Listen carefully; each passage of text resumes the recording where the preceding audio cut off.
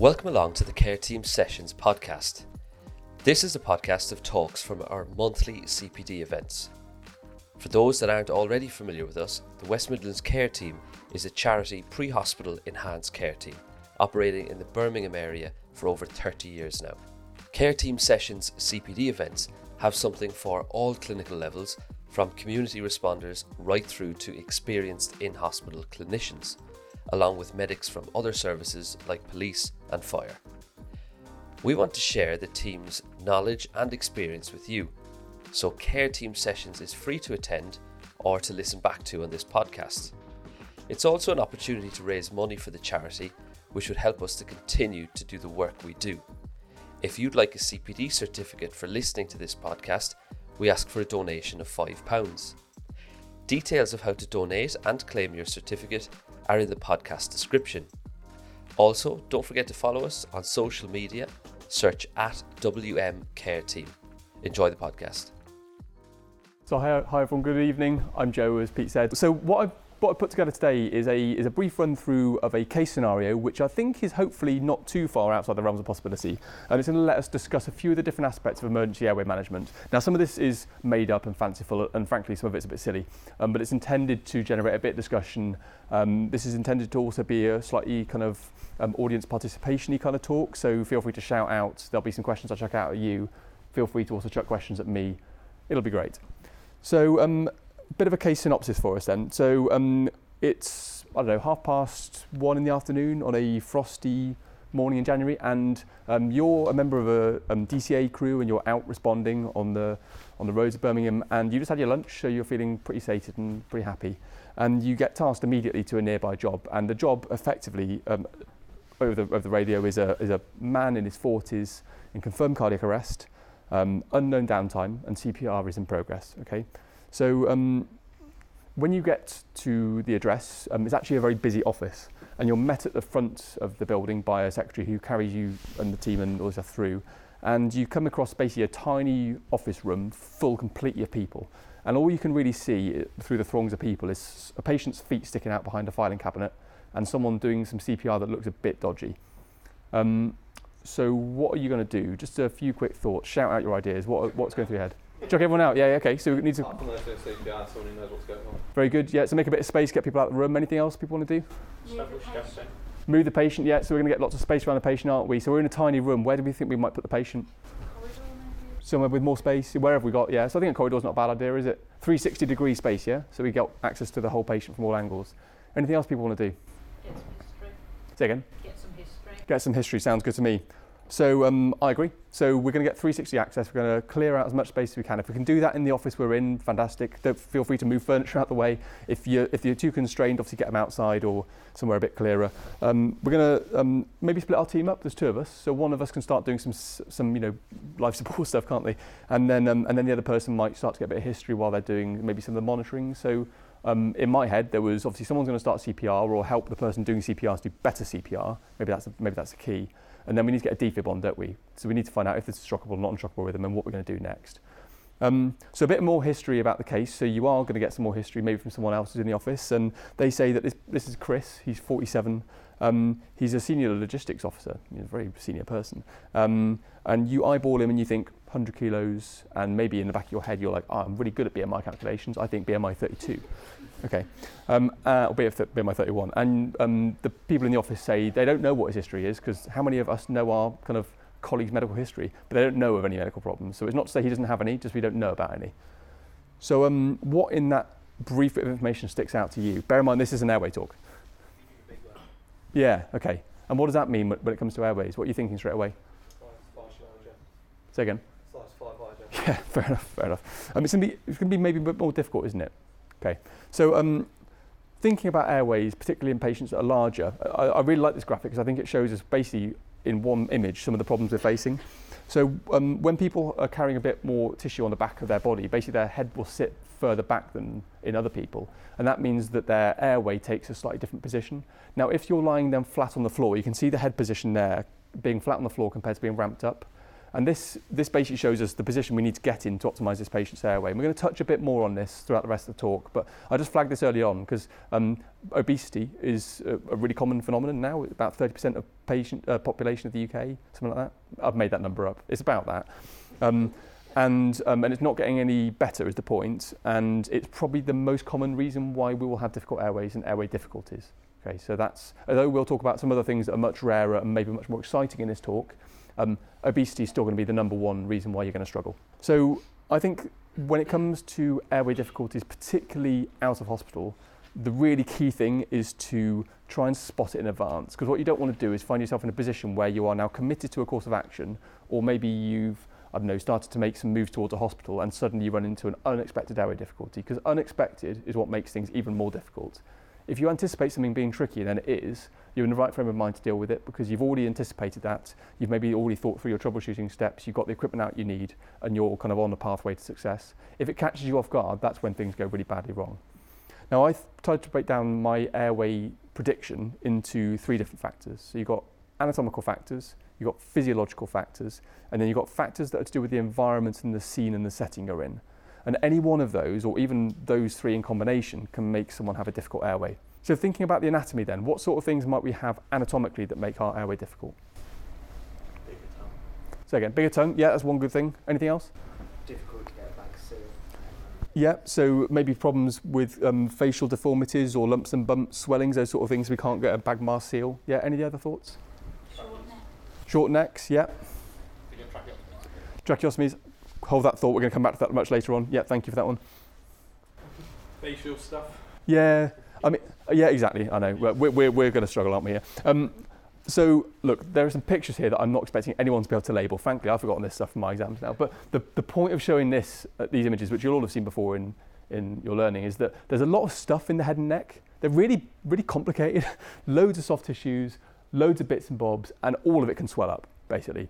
So almost everything you can imagine in the head and neck can swell. And if it does swell, there's not much space for it to go in. And so if it ends up going inside, that's when it starts to block off the airway. And this is the view that we'll get on laryngoscopy. Well, it's actually not quite the view we'll get on laryngoscopy. This is taken from a fine nasal endoscopy, which is basically passing a camera through the back of the nose into the nasopharynx and the oropharynx. You get this beautiful view of the glottis. But the point is, look at all this stuff here. So the epiglottis that can swell, and the arytenoids and cuneiform cartilages, all the soft tissues of the larynx. Within the larynx and the glottis itself, you've got the vocal cords, they can swell up. Any part of that can swell, and you're not going to be able to see it from the mouth. So you can have swelling and airway obstruction deep within the structure of the airway that you can't see from the facial structures. But there might be some clues that might happen. So can we think of any clues as to maybe bits internally swelling, some history we might be able to get from people? So anaphylaxis would be a kind of a really terrible one, wouldn't it? But something maybe a little bit less bad than anaphylaxis? Epiglottitis, do you know what that is and what causes it? Yeah, so it's commonly kids. It doesn't have to be. It's normally caused by Haemophilus influenzae, but other bacteria too. And basically it's inflammation of that epiglottis and infection. And that then all swells up and all goes horrible and grotty. I'm thinking about people with hoarse voices, where the voice hoarseness is getting worse. That's a sign that stuff in here is swelling, isn't it? That might be a history of, I've had this terrible kind of sore throat for a few days and I'm now feeling terrible and I've got a hoarse voice. I mean, most of the time that'll be fine, won't it? But sometimes it'll catch you out. Similarly, people who are leaning forwards, drooling, holding their necks, they obviously can't breathe. That's obviously all bad stuff, isn't it? So a sign that something bad's going on inside. So that's anatomy. I mean, other stuff we haven't mentioned in anatomy obviously is trauma. So if half your face has been blown off or scraped away by some horrible trauma that's happened to you, that's not going to be great for your airway either, is it? When it comes to spotting those things, I like to think about the airway anatomy in kind of different levels. So you got the level of stuff that's kind of clearly above the glottis. And what I mean by the glottis is, going back to this last image, this area here. So the inlet, which then links through to your vocal cords. So the stuff that's clearly above that, so that's in your head and neck, isn't it? That's in your face, your tongue, your teeth, cheeks, those sort of things. All these structures that you can see. Then you've got levels that are at the glottic level. So you've got the actual vocal cords themselves. You've got stuff that's then deeper within the airway, so within the trachea. And that's much harder, isn't it? Because we don't have any access to that. But we can come on to that a little bit later on in the talk. But then there are also all those external things, aren't there? What about if you had a mass in your neck that's then compressing your airway? What about if you had a rapidly expanding, swelling from bleeding or something. Something we see in hospitals sometimes after neck surgeries, you might get a hematoma which expands and compresses the airway. So just be aware of some of the external things that can cause airway compression and airway compromise as well. This slide's meant to show the complex physiology of the airway. I think it's tempting to think of the airway as just a bunch of tubes that are there or they're blocked. But in actual fact, most of the tubes are actually just muscular tubes. And if the muscular tone of those tubes is lost, then in some cases they'll collapse down or they'll be blocked and kinked. So whilst it's relatively uncommon for people to suffer airway compromise as a result of abnormal physiology, if you had someone who maybe was overweight, who was maybe deeply unconscious for whatever reason, then you might find those two things in combination are enough for the tone of the airways to have deteriorated to the point where there's no longer a patency. Maybe the tongue is kind of relaxed and is now partially occluding the airway and the neck's flexed, and so it's all kinked. So that's the reason I talk about physiology. Now this next slide, they're tomatoes. It's tomatoes. Scene and scenarios and environment. Even something which is a relatively simple airway can become very complicated because the setting you're in is a complete nightmare. So something relatively simple to fix in a hospital or in the back of an ambulance when no one's watching you, like an eye gel not fitting all that well, can suddenly become a crisis you can't manage just because everyone's shouting and screaming and jumping over each other. So just be mindful of that. Simple things become complex in complex scenarios.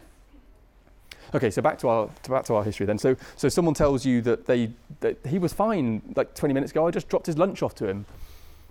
So why is this guy arrested? Just some quick thoughts. Joking. I mean, it's top of my list, isn't it? Really. But I didn't ask what kind of sandwich it was. But I don't know if that makes a difference. You struggle to choke on egg mayonnaise, wouldn't you? I think. Yeah, it's true. Yeah. So we're thinking about food, right? So what other causes could there be for this guy to suddenly have arrested? Anaphylaxis? It's unlikely, isn't it? But it's possible. So he could have had an anaphylactic reaction to something he ate. MI is a big guy. Could be an MI. Could be an MI on the kind of thought around thrombus. Something else that might cause a sudden arrest. Okay. Sorry. Sorry. It's on the board anyway. PE. Yeah. There we go. Yeah, it could be a PE, couldn't it? I mean, if we were to think about these causes, what would be put as like near the top of our list? What would be common? The history of hypoxemia. Yeah, hypoxemia, probably from choking, right? Or it could be from anaphylaxis, but probably from choking. So we're already thinking, okay, there could be an airway aspect to this cardiac arrest, unsurprisingly, given it's an airway talk. Okay, so we task one of our crew to take over CPR because it's clearly ineffective and the person that was trying to do it is just not able to continue. So they're now out of the game.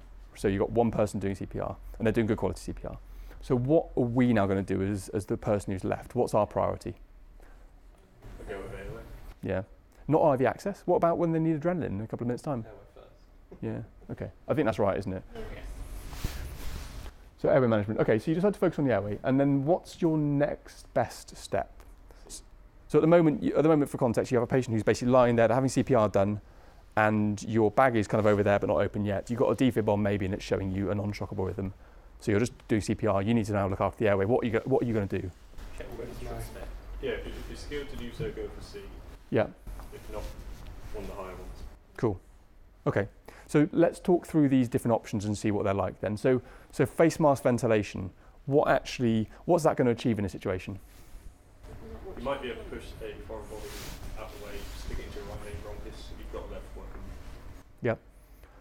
What about straight to eye gel? Go obstruct it further down, potentially if you put an RGL in. And what do we think about the last one? Just talk me through, so we mentioned about trained and competent to do this. So what would be the competency you'd need for this? Yeah. Is there a step we can have before laryngoscope though? Something a bit simpler than laryngoscope? We can just have a look, can't we? We can just open the mouth and see if there's anything in there. So you can just open the mouth, use a pen torch, see if there's anything there. If this guy's choking on a big chunk of sandwich, you might be able to hook it out right without a laryngoscope. Okay, so you decide to do that. So you open the patient's mouth. Luckily, you can open it and it's all looking fine. And you see a massive chunk of sandwich. So it's clearly not egg mayonnaise. It's something a bit chunkier than that. I don't know, cheese and onion or something. But you can't get it out with your fingers. You do try, but it's too far back and there's too much of it. So what else could you use? McGill's forceps, yeah. And any other bit of kit that we really use from this situation? Suction could be helpful, yeah. But I mean, you're going to struggle with LSU, aren't you? Sucking this massive chunk of sandwich out. What else? Okay, I'll give you a clue. It's got a light on it as well. Laryngoscope, great. So I think these are the two key bits of kit in this situation. And in fact, one of our scenarios, you're going to, for those of you that haven't yet used, I'm presuming everyone has used a laryngoscope before, but if you haven't, we've got a scenario on it later, this exact scenario, someone is choking and you're going to hook some sandwich out. Okay, so you try and hook that out, and you identify this, it's a steak sandwich, there we go. So it's a steak sandwich. And you scoop the food bolus out with some McGill forceps, and you start to hear a gurgling noise because your colleague's now compressing the chest, and air is actually now coming out of the airway, which is good, right? So the airway is looking a bit better. But our patient's still dead, isn't he? So we've maybe fixed the problem in the sense that he choked on a sandwich and we've stopped him choking, but he's still dead. So we still have a problem, a big problem. I mean, I'll argue a really big problem. So what's our airway plan now? So again, maintaining the airway. Do we have an airway at the moment? I'd go personally stepwise, but try the eye gel first. You said stepwise. What would your stepwise approach be? I would want to probably use an adjunct, and Yeah. probably go straight for an eye gel. Yeah. If it's easier, you can do it over here, but I would probably do that with that face mask. That'd be Quick show of hands then. Who's in camp eye gel? Oh, it's quite a lot. Who's in camp face mask ventilate? And who's in camp? Well, I've already got a laryngoscope in. I may as well just wang an AT tube in, right? We're not allowed. not allowed. Sorry, we're not allowed to do that. Not allowed. Sorry. Not that we're still allowed it. No. Also, interestingly, probably no better in a situation than putting an eye gel in, I'll argue. Okay, I'm in camp eye gel, but I'm going to tell you my logic to this. So I don't think face mask is the wrong answer. I think face mask is just a less good answer. A couple of reasons for that. So face mask ventilation is really operator dependent. I mean, really, really operator dependent. You guys will all do it far more than people in hospital. It's the commonest thing that I do when I turn up to emergencies is not do anything clever, just optimise the ventilation. That's literally a basic skill that for some reason people lose because they don't do it very often. The two-hand technique needs someone else to squeeze the bag. So you maybe have got your helpful person who was doing rubbish CPR who might be able to help you squeeze the bag, but they might have cleared off by now. And you don't want to stop your colleague who's doing CPR so they can squeeze your bag. And you're probably not going to get a great one-hand technique on this guy. So just bear that one in mind. You're likely to need an OP airway, aren't you? So that means you're going to have to open your bag anyway. So you may as well get the eye gel out while you're there. And the last thing I think about face mask ventilation is even if you're effective at it, all it's going to do is ventilate the lungs. It's not going to do the other thing the eye gel does, which is give you some degree of protection of the airway. So let's think about the strategy with our airway management situation. You've got someone who's dead, they're in cardiac arrest, they've just had a sandwich, so they're not fasted, they're not ventilating at all. So we've got kind of two different strands here, haven't we? We want to ventilate their lungs, and we also want to protect their airway from any further damages.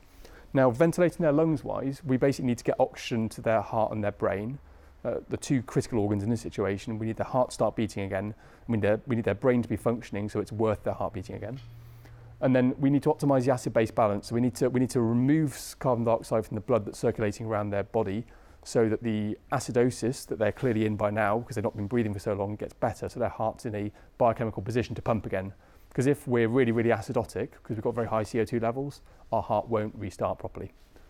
So those are our two key bits of strategy from a ventilation perspective. But then we mustn't forget about the second thing, which is protecting our airway.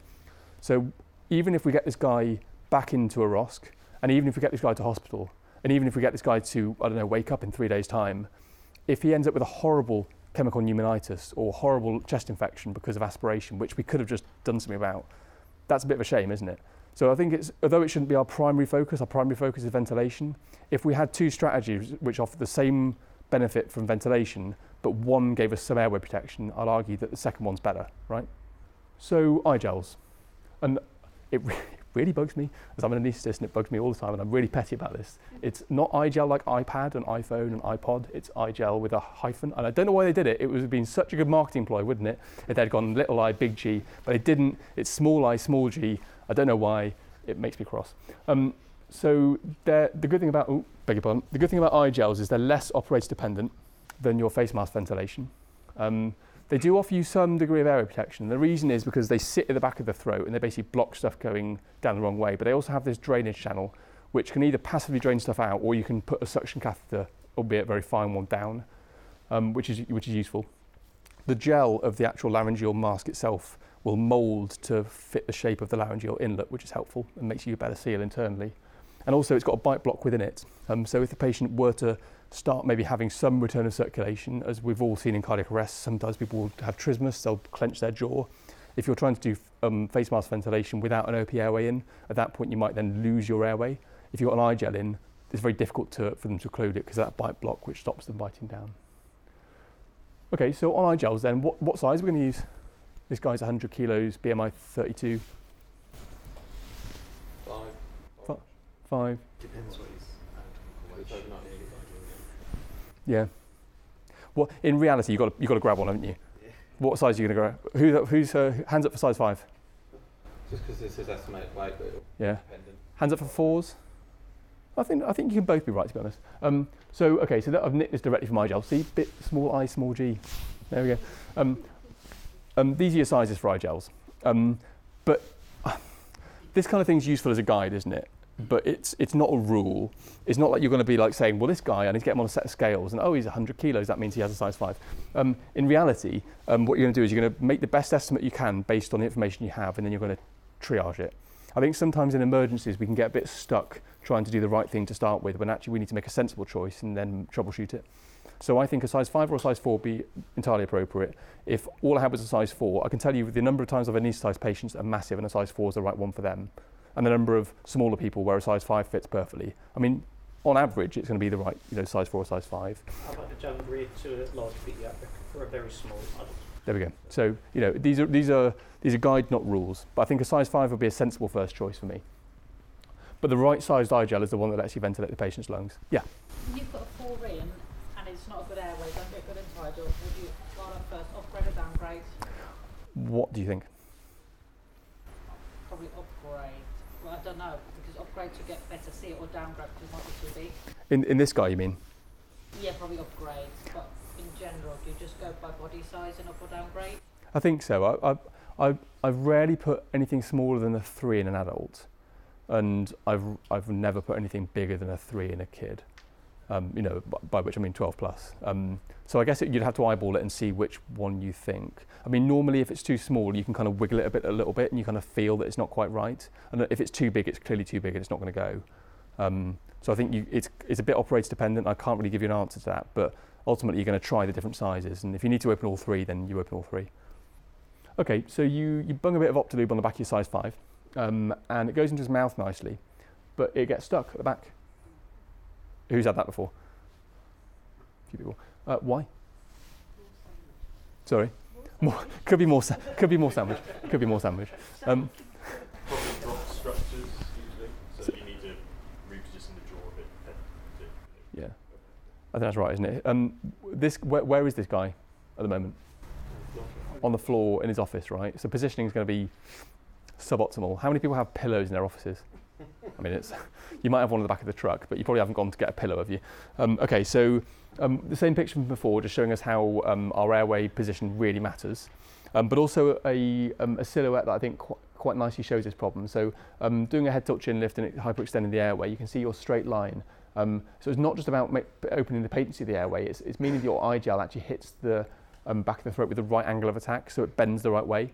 What I think sometimes happens is that the tip almost gets caught around here, and then it kind of flexes backwards a little bit and then starts going the wrong way, or you're just kind of ramming it and it's just hitting the back and won't go around the corner. You need it to go in and around the corner and follow the tongue round. So by extending the airway properly, you might just give it a bit of a nudge and a bit of encouragement.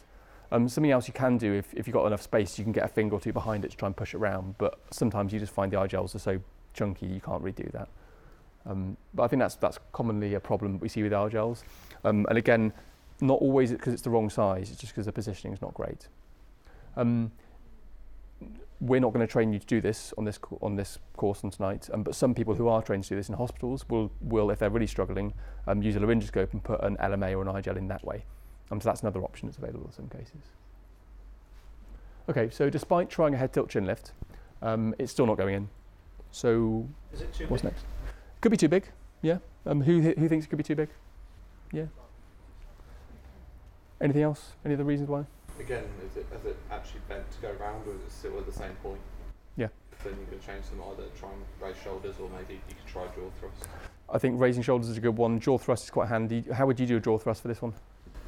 with someone else hopefully.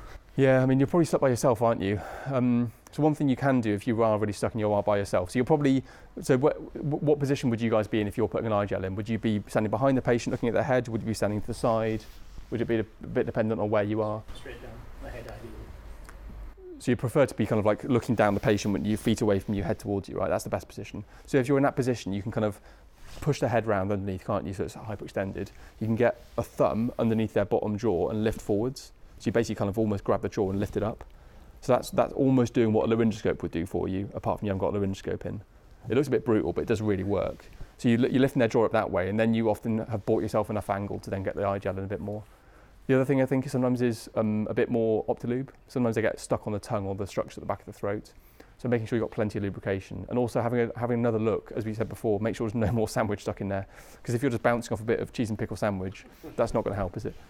Okay, so we've done all that, and it's still not working. So we try size 4, and lo and behold, just to prove the point, it goes in really nicely. And in fact, it goes in so nicely that it lines up perfectly with the black line, which shows you when it's in, right? Perfect. And obviously, this is not our 100 kilo man. And you try ventilating at your 10 breaths a minute. But you're finding you're just getting a lot of farting noises. We've all heard those farting noises, haven't we? That kind of dreadful noise that you just know means nothing really good is happening. And it's coming from the airway, I should add, it's not your colleague. So does this matter? Who thinks it matters that you got all this farting noise coming from the airway? Who thinks it doesn't matter? And who thinks it depends a bit?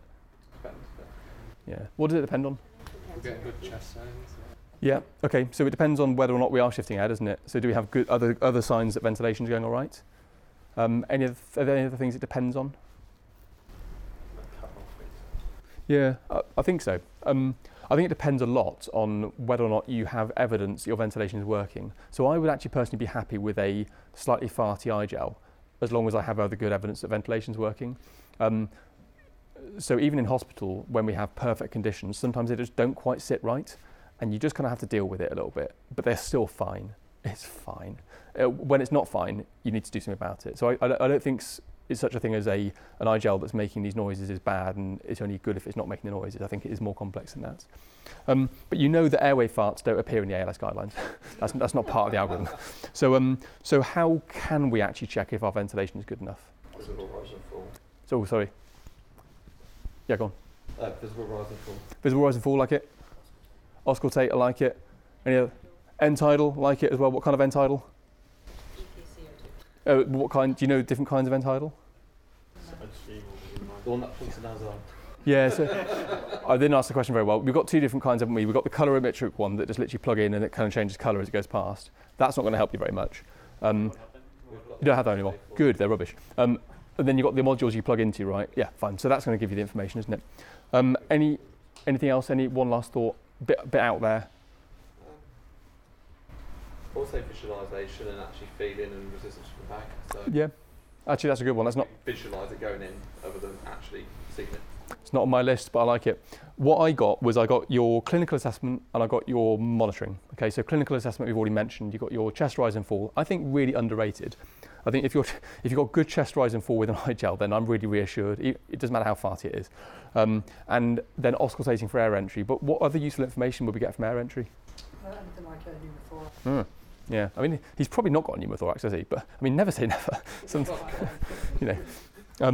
But useful to know. Useful to know at this stage. Okay, and then monitoring. So we've already mentioned end tidal CO2. So that's fast, isn't it? That's almost it is a breath by breath monitor. So every time the patient breathes out, the monitor will take a sample of gas from that breath and it'll pass it through an infrared spectrometer and it basically measures the amount of carbon dioxide then that's in that gas sample. And so you get this nice graph, don't you, showing you your end tidal CO2 trace. And the great thing about that is not only does it give you a trace so you kind of know you're getting ventilation, but also the change in that number over time tells you how good your CPR is and give you information about when you've got return of circulation, as we all know. So really useful monitor, probably the most useful monitor we have in this situation. But I put SATs on there, and SATs are important. I mean, at the moment, a SATs probe is not very reliable because this guy's not got a circulation, or not very good circulation.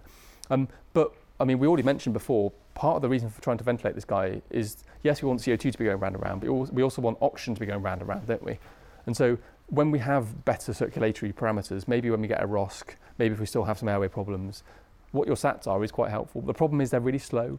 So a SATS probe basically averages your saturations over the last 30 seconds or so.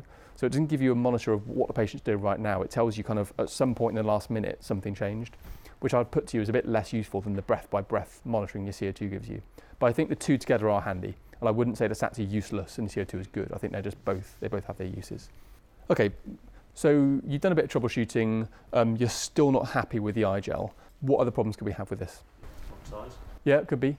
Let's make this question a bit simpler. How could we categorise the things that might be going wrong now? If we had to think about this in some kind of structure.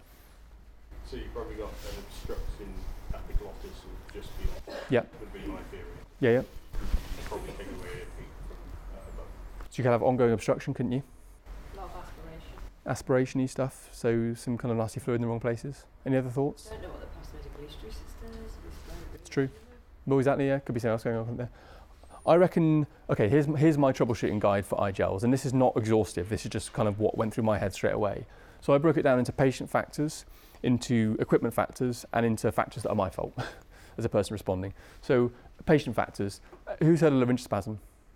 It's not very light in this situation. I put it on for completeness really, but that's basically where your vocal cords, and they both adduct together and they kind of clench slightly closed. So it's much more common in patients who are not in cardiac arrest, but it could happen it could be a cause of cardiac arrest, or even it could happen as a patient kind of returns to circulation and starts to recover.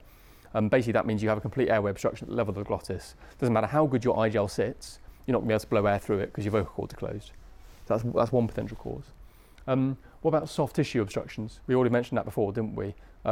Again, pretty unlikely. We think this guy's choked on a sandwich, but by this point we've rammed an iGel size 5 in a couple of times. That's not gone very nicely. We've been fiddling around with a size 4 as well while doing CPR. If there wasn't swelling at the back of his throat before, there probably will be now. And some of those really friable tissues that, like the epiglottis, like the cuneiform cartilage, the arytenoids, they're all pretty delicate. They're not used to having stuff kind of, hard rammed at them because it's the back of our throat. Like it was never intended for that. And so as a result, they do swell really quickly, and you can then get almost complete airway obstruction just because you get such swelling of the mucosa. So that's another potential cause. Some more foreign body, a bit more sandwich stuck around the corner that we've not fished out yet. That's a possibility, isn't it? And then what about vomit and secretions, as you mentioned? If you've got, absolutely tons of yesterday's breakfast or something all come up, then that also could be causing a problem. Equipment, so we've already mentioned wrong size a couple of times, but it still could be the wrong size. Maybe the size 5 was right after all, and we just need to get it around the corner. That's not impossible. So sometimes you need to go back to the size you're in, and for some reason it works the next time around. I don't know. Could also be failure. Unlikely. They're pretty good nowadays, but we've all seen stuff that's broken or gone wrong. And it could be something like it's been stored at the wrong temperature and the cuff is deformed. So worth definitely taking it out, having a look at it, making sure it is patent and there's nothing that's gone wrong with it. Or then things that we may not have done properly. So we maybe haven't inserted it fully or correctly. It looks like it's in right. Who here's used an LMA, not an iGel, one of the ones you have to inflate? Yeah. So these things go in wrong all the time. Like they just twist around. When you blow the cuff up, it blows up in the wrong place. It's really unlikely for the iGel to do that, but it's possible, theoretically possible. So it could have twisted around internally. It looks fine outside, but inside it's twisted.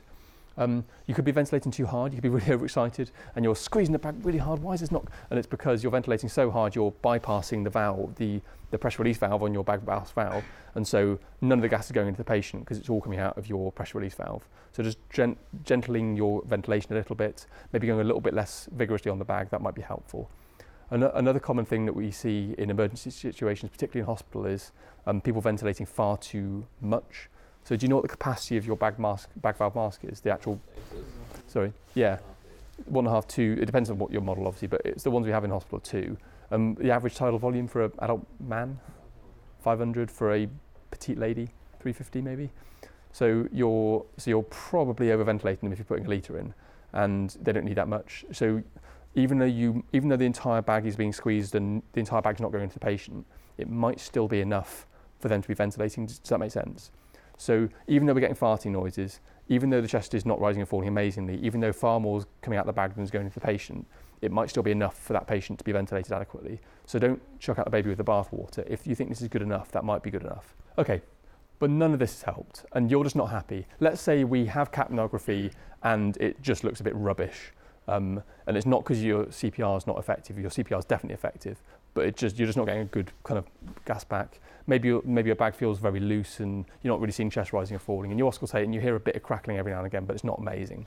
What are your options now? Down the road. Yep. Okay, so we've already tried all the sizes.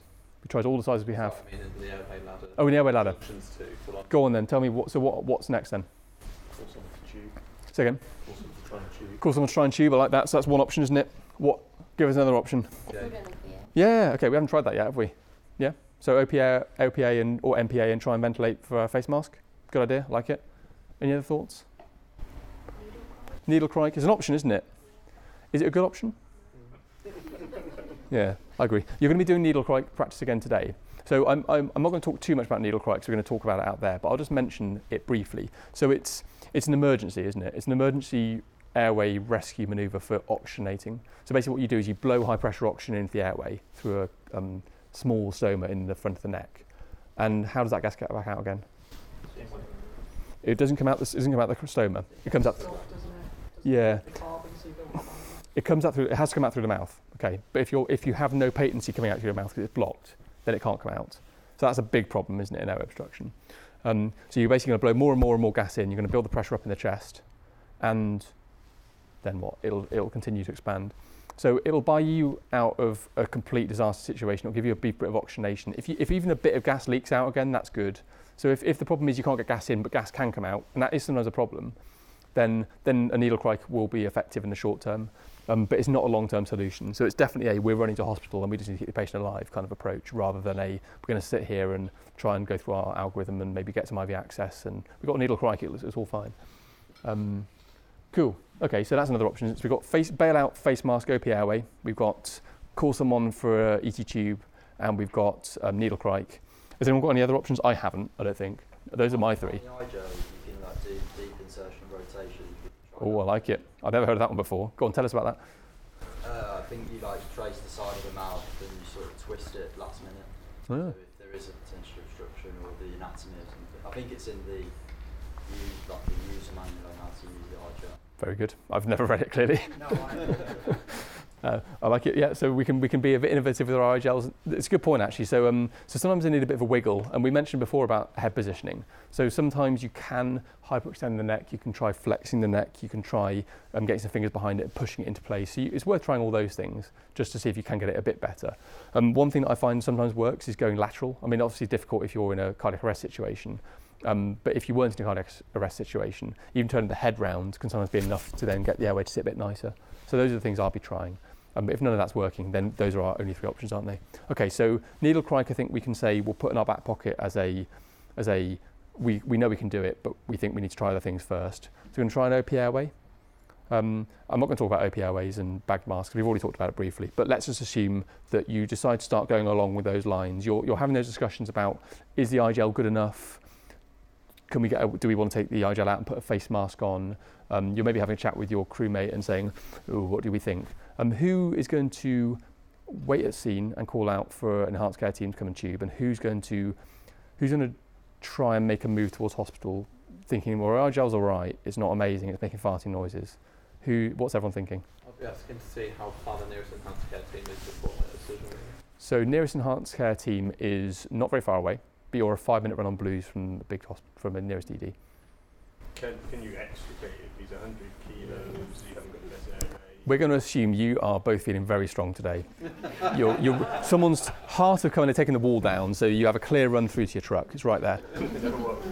Yeah. Did we establish whether he was actually in cardiac arrest? We haven't talked about it. It's a good point. It's a good point. What was his actual downtime? It was on my slide. It was on my slide to say at one point that your crewmate has been amazing, and they've managed to do CPR and also give drugs and keep an eye on the monitoring, and it's been asystole throughout. Asystole throughout. So, medics about and extricate at the same time. If we turn up. How long did it take? Yeah. That's a good idea, isn't it? Yeah, we could try that. I mean, your crewmate by this point is probably doing CPR for 10 minutes. Probably pretty knackered, right? Okay, but that's a really good, I like the point. Who thinks that they could do a good airway insertion after 10 minutes of CPR? Right, just Bang it in, yeah, just really. I think in reality, it's often not user error. It could be, you're completely right, it's worth a try. Everything's worth a try at this stage. And we should definitely be swapping around CPR every 2 minutes or 3 minutes, right? We should be doing that anyway for CPR quality. But let's assume that your colleague swaps around and they try the eye gel and it's just not working. This is the wrong patient. It's just not happening today. So we've said our two options are hang around for an enhanced care team or start packaging up. And if the enhanced care team gets here, then great, right? That's pretty much it, isn't it? So let's just say, for argument's sake, that care, we're around the corner. They just finished their lunch. They had a very nice KFC. And sorry, they've had a steak sandwich. Yeah. They just finished their job around the corner. They're free to attend, and so they come along. And what they do is they make the scene a bit less complex. So let's say they come along and they put the Lucas on. So now we freed up both of our teams. By this point, your second crew has arrived because obviously you had second crew tasked. So you've got loads of people now all over the place. If you haven't already got IV or IO access, you now do have that. So the scene's looking a lot better. You maybe have started to think about your reversible causes, and you've kind of said, we think actually this is what we thought it was, which is choking. We can't think of anything else. There's no other reason why there should be anything else. So they say, we agree with you, we need to get to hospital. We're not happy with this eye gel though, and we think we can just wang a tube in quickly. So they decide to start prepping for an intubation, which they do. So the tube's about to go in, but they're clearly struggling. Okay, so the clinical team lead is struggling with this airway. What protocol do you guys know about that might be useful in the situation? You can do, is it called birth? I can't remember. You can try and manually sort of move the airway so they get a better vocal cord view if they're struggling. I think it's called that. Yeah, that's right. So who's had a burp? Yeah. So it's backwards, upwards, rightwards pressure. So you basically push back on the kind of laryngeal apparatus, rightwards, upwards, and you apply pressure. And basically, if you're struggling to get a view of the larynx, I can't really describe it. It will kind of push it into view in some cases. Let's say they've tried all of that, but it's still not working. So does anyone know of a protocol? Surgical airway is part of it. Who knows what the protocol's called? Anyone ever heard of the Difficult Airway Society's Difficult Airway Protocol, failed intubation protocol? Fair enough. So in hospital and also out of hospital, for those of us that intubate, there is a society called the Difficult Airway Society who basically look after difficult airways, it's in the name, right? And they have a bunch of different pathways and protocols, but this is their one for failed intubation. So basically this is a stepwise approach to recognising that a crisis has occurred, which is really important because over the years enough people have died as a result of people not recognising the crisis, ploughing on with the intubation, and suddenly 20 minutes have passed. So that's the reason why this came about. So recognising the crisis and communicating it well, and then going through a stepped approach to do sensible things to try and get the airway into a safer position. So basically in this situation, we're already doing laryngoscopy, or the team is doing laryngoscopy, and they're not getting a tube in. So it limits you to 3 attempts, or maybe a fourth one if you have a second person with you who's more expert who can have the 4th attempt. If you haven't managed it after those 4 attempts, despite having tried things like giving the patient a muscle relaxant paralysis drug to try and loosen the airway muscles and re-optimising the position, etc., then at that point you then go back to your supraglottic airway device. So we've already tried that, haven't we? We've had an eye gel and it might be good enough. But by this point, we might find that the airway swelling by the back of the throat is so bad that now the eye gel's not working either. So if that's the case, we have a few different options. So we can either try and reposition and optimise the eye gel, but if that's not working, then we then go on to our face mask ventilation. So all sensible stuff. We kind of talked about this already. So we put an OP airway in and we try and ventilate the patient. And if that doesn't work, then our last stage is a cricothyroidotomy, which is a surgical airway. So this basically is, again, it goes through a stepwise approach to doing this. And this might be something you guys see side of the road at some point. Maybe, hopefully not. It's pretty dramatic. But in our careers, it will all happen to us at one point. Basically, it's a surgical airway. So it's a cut through the cricothyroid membrane, a twist with a scalpel blade. You pass a bougie in, pass a size 6 endotracheal tube over that bougie, then you inflate the cuff. So you basically cannulate the trachea with a bougie and then pass the tube in directly. And it's pretty quick and it's pretty effective. Okay. Normally, the hardest thing about this is the decision to do it. Once the decision's been taken, it's actually really quick. So your role at some point might be, when a team is clearly struggling, to say the words, do we need to do a surgical airway? Because sometimes that's all people need to hear to then move on to the next stage logically. Right. Some of the little bits then, as I know this was basically responding to some questions. Yeah, go on. Can we just go back to that last? Yeah, of course. Cool. Okay, kids. They're just small adults, right? No pushback. Okay. If we were in a room full of paediatricians, you'd been chucking stuff at me by now. Okay, so they are not small adults, but they are similar. So key things you need to know about kids and their airways. So because they're smaller and they tend to be growing and they tend to be more metabolically active, they become hypoxemic far faster. So the consequence of them losing their airway gets bad really quickly. So whereas with an adult, you might have as long as, I don't know, maybe 10 minutes to sort it out if they're being pre-oxygenated. In kids, you'll be hypoxic within a minute. Okay, so that's just something to bear in mind. So things happen fast, and that will stress you out because the numbers will all look terrible on your monitor. So just bear that in mind if you're dealing with a PEDS airway crisis. They're more likely, I'd argue, to have airway compression from soft tissues in grown-ups, just because everything's so much smaller. So if it's smaller and closer together, it's more likely to swell and then completely collapse itself. And then we mentioned things like epiglottitis, tonsillitis, all these nasty things that kids get, which are more likely in kids. And then in neonates, infants up to the age of 30 days, and also maybe a bit beyond that, they have a really large occiput, the really large back of their head, which means that basically their head sits forward in the position that can compress their airway. So we need to open their airway by tilting their head back, but it's not as far as we tilt it in an adult. If you go all the way back, like you would do in a grown-up, you'll then compress it the other way, and it'll kind of almost stretch too far. So it's a neutral position in neonates rather than the sniffing the morning air position. And then the last thing is a large tongue. So a large tongue gets in the way of any airway you'll put in. So with neonates in particular, you might need to go up and down quite a few sizes before you find the right eye gel.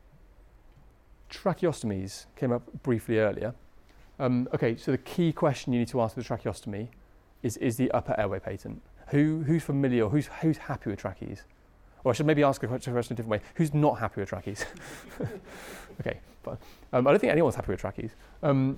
The key question is the upper airway patent? And I put an asterisk next to tracheostomy deliberately because we call a lot of things tracheostomies, but they're not all tracheostomies. Okay, so there are two things you can have. You can either have you can have three things. You can have a normal neck with nothing. You can have a tracheostomy, or you can have a laryngectomy. And those two last things are completely different. Okay, so a tracheostomy is where you basically make a hole in the front of the neck, but you still have the patency of the upper airway.